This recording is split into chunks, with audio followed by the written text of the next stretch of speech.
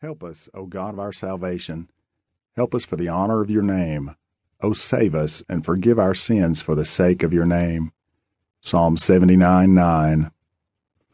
There is in the heart of every human a deep cavern that longs to be filled. Wars have been waged and distant voyages sailed in an attempt to satisfy that yearning within. It is that same profound longing which haunted me so long ago. The echo in the cavity of my soul cried out in despair to be filled with some anonymous resource that could bring lasting peace to my troubled spirit. In the meanwhile, I hoisted another can of beer from the paper sack between my feet and popped the top.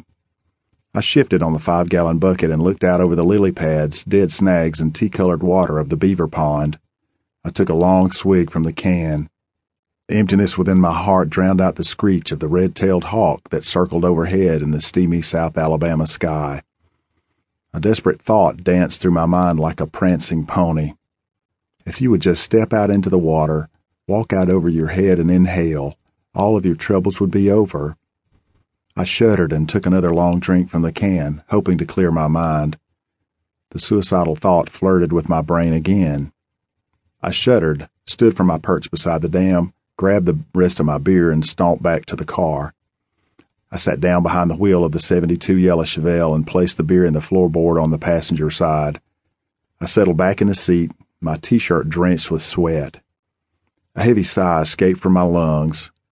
Here I was in 1979 as a 21-year-old loser. My father had left when I was a kid, never to return. My mom had worked a minimum wage job all of her life in order to raise my older brother and me. She had tried her best to instill strong Christian values within us. I had rebelled against everything that she had tried to teach me somewhere along the way. I'd gotten involved in drug and alcohol abuse in high school and afterward. Now all of my friendships revolved around drinking and smoking dope. Alcohol had been my downfall when I went to college, as I only lasted 2 semesters before I flunked out. Now I was back living at home with Mom, and we fought constantly. She despised my hard-partying lifestyle and my vulgar demeanor. I couldn't put 3 words together without having a curse word stuck somewhere in the middle. All of my hopes rested in my friendships with other drug and alcohol abusers, who were fun to be around as long as the party lasted. When the party ended, so did their friendships. To top it all off, my girlfriend that I thought I was in love with had just broken up with me. It was the blow that would kick me when I was already down. Now I had just contemplated suicide, and I was jarred. I knew deep down that something had to change for me, or I was in big trouble. I didn't know which way to turn or whom I could talk with, but I knew that I had to do something to turn the trajectory of my life around. The next morning was Saturday, and I waited for Mom to leave for the grocery store before I made my move. I stole into my bedroom and began to plunder through my dresser drawers. In just a few moments, I grabbed the article that I hunted, stuck it in my back pocket, and headed for the back door of the large white bungalow that was our home. I hopped into the car, yanked the item from my back pocket, and threw it into the glove box before I peeled out, headed for the beaver pond. I raced down the county blacktop road and wondered, what in the world am I going to do when I get to the pond? I truly had no idea, but I knew that I had to try something different because what I had been doing wasn't working for me. I was nervous and scared. It had been years since I'd ventured inside a church. Mom used to make me go when I was a kid, but since I graduated from high school 3 years ago, I hadn't so much as stopped in a church parking lot. I'd bragged to my drinking buddies that I would have a Jewish mikveh, Quran, and Bible in my house, and I would be a spiritual person who acknowledged all faith but followed none.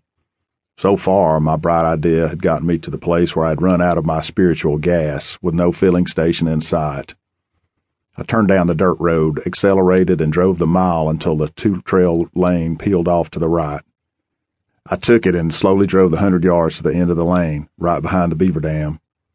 I reached into the glove box, grabbed the red Gideon New Testament from inside, slammed the box shut, and stepped from the vehicle.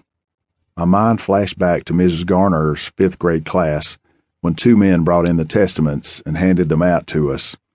I had forgotten about the New Testament for many years, yet I had kept it in my dresser drawer all that time. I strode out into the sauna of a July morning in South Alabama. Perspiration began to beat on my skin as I made my way down the trail through the gallberry thicket toward the old railroad tram that now served as a